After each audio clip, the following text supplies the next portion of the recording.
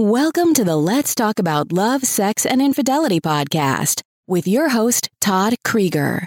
Todd has over 35 years of experience working with thousands of couples as a licensed therapist in his private practice. Todd shares his insights on this show.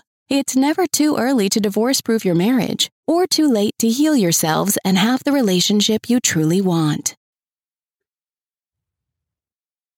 Hi, everybody. This is Todd Krieger.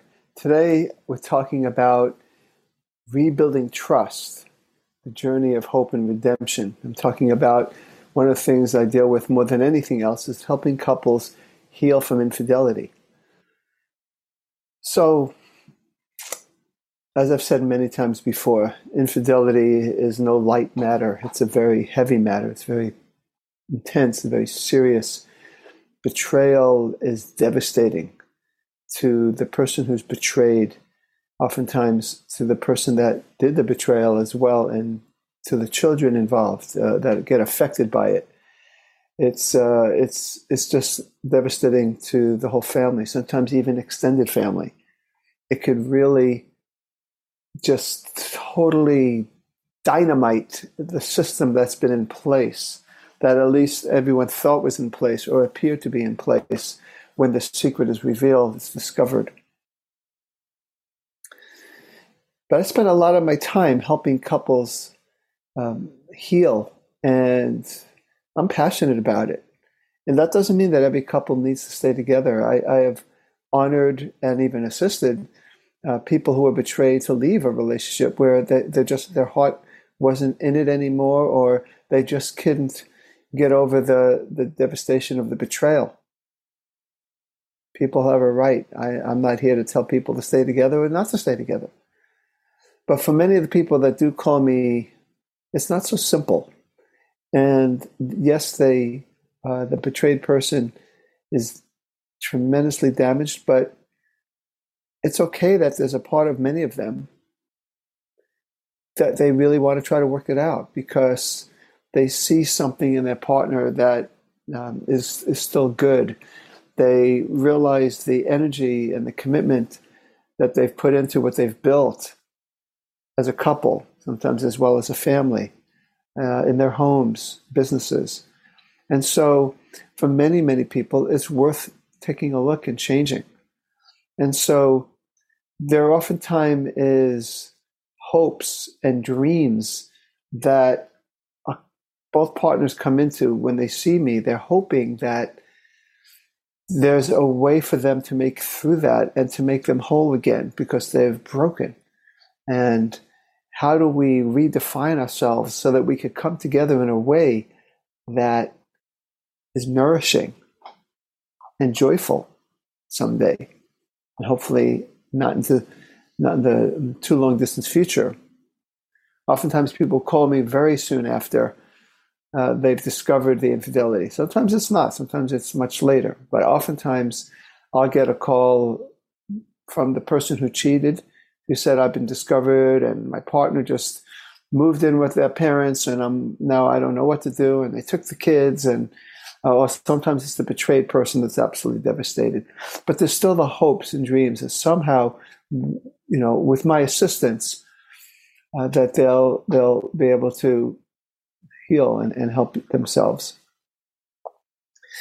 For many of them, they know that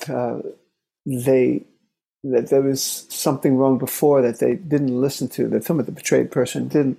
There were problems that they ignored, and oftentimes I tell these people that were betrayed that ignored some red flags or yellow flags that they should not hurt. That they should not be harmful to themselves. They should be kind to themselves. That there's a lot at stake. It's easy to avoid those yellow flags and red flags because we want so much for it to work. And I do say that for many, many, many of the couples I see, that there is reason to hope.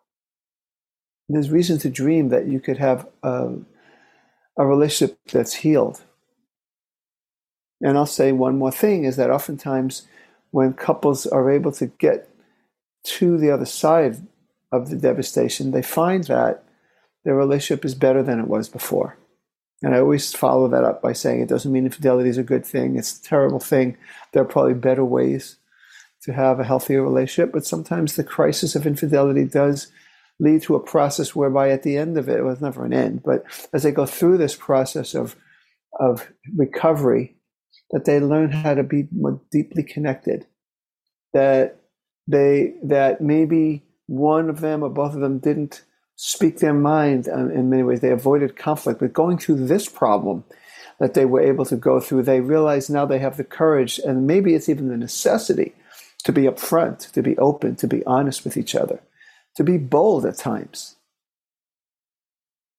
A lot of times, in terms of boldness, it's not just the boldness to assert oneself, it's the boldness to create an adventurous relationship, one that re-injects risk, not stupid risk, but risk or novelty into the relationship they had when they first got together, but now they have to recreate that risk. Now, a lot of times, the infidelity itself creates a newness, but that doesn't last.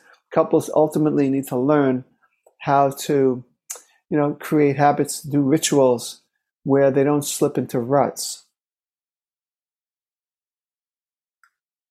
So in their quest to repair the relationship after infidelity, they may have many challenges. There's triggers that the betrayed person has. There's the shame, oftentimes, of being fooled. The person who did the betrayal is oftentimes ashamed of what they did. I've had many people, even recently, couples I've worked with, the betrayed person goes, I'm so ashamed of myself. How could I ever do such a thing? One couple I've worked with very successfully recently where his words were something almost exactly like, who was that man? How could I do such a thing? But the truth is that there was a part of him that he wasn't dealing with, that snuck up from him when things got tough. And he made those choices. We're not giving him excuses, but he made those choices because there was some unexplored part of him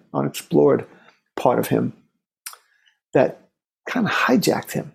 So once he was able to realize what that was about and work through some of his issues, childhood issues, even issues as a young adult, and now as a middle-aged adult, he realized that he had to totally redefine who he was. And as he redefined who he was, closer to his true self, he became a much better risk.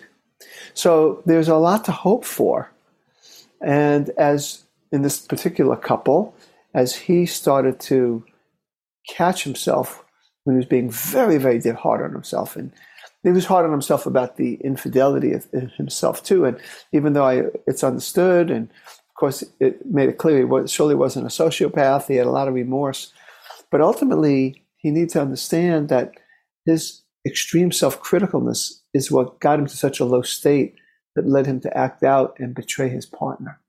So in his case, his wife, who understood, who's wise, who could look deeply into a situation, realized that the kinder he was to himself, even about the infidelity, the better risk he was. As a matter of fact, she became she was my primary agent in helping him learn to forgive himself. I would say that she forgave himself before he forgave himself. It's not always that way. Every relationship's different. Every process of healing is different. My point is that there are, as we explore and go deeper into who we were, or what part of us made us do that thing, it could lead to lots of reasons to hope and have redemption. And what happens from the inside out, both people begin to trust each other more. The person who betrayed trusts his or her partner so that he or she could be more open with the person who maybe they had secrets from before and now doesn't have to have secrets. The person who was betrayed can now trust the fidelity of that person because that they see that the person who did the betrayal is changing from the inside out. That's where the repair comes from. People changing from the inside out, which specifically oftentimes means they become aware of parts of them that they avoided consciously or unconsciously, ignored consciously or unconsciously before, and now they get a chance to delve into these shadowy sides of themselves so they could be more creative with it and become safer as partners and more open. This leads to rebuilding trust, reigniting love, reigniting passion, and creating a future filled with hope and fulfillment. This is what couples do when they're on that path. With me, for sure, that's the path they're on. And there are challenges. Even as couples thrive as they get to the other side, there still could be triggers. And that needs to be appreciated, honored, understood, communicated about, listened to.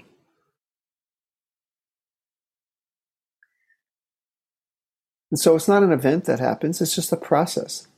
But it's also a never deepening process that does lead to that trust and that redemption that I am speaking about. I am inspired by many of the couples who heal from infidelity and thrive as a couple again. Infidelity is ugly, but it can heal. Oftentimes the metaphor I use is that I have a little scar here and I have a scar here, but I'm still beautiful. When there's infidelity, these committed relationships have scars, but they can become beautiful. And it's through this healing process that can happen. So I just wanted to talk about that. And hopefully this can be inspiring, or at least pique your curiosity about what's possible for you if you're going through anything like that, or if you know someone who's going through that there can be room for hope. This is Todd Krieger, making the world safe for love. That's it for today's episode of Let's Talk About Love, Sex, and Infidelity podcast with your host, Todd Krieger. For free resources and materials, head over to toddkrieger.com. Loved this episode? Head over to iTunes and subscribe, rate, and leave a review. We'd really appreciate it. Thank you.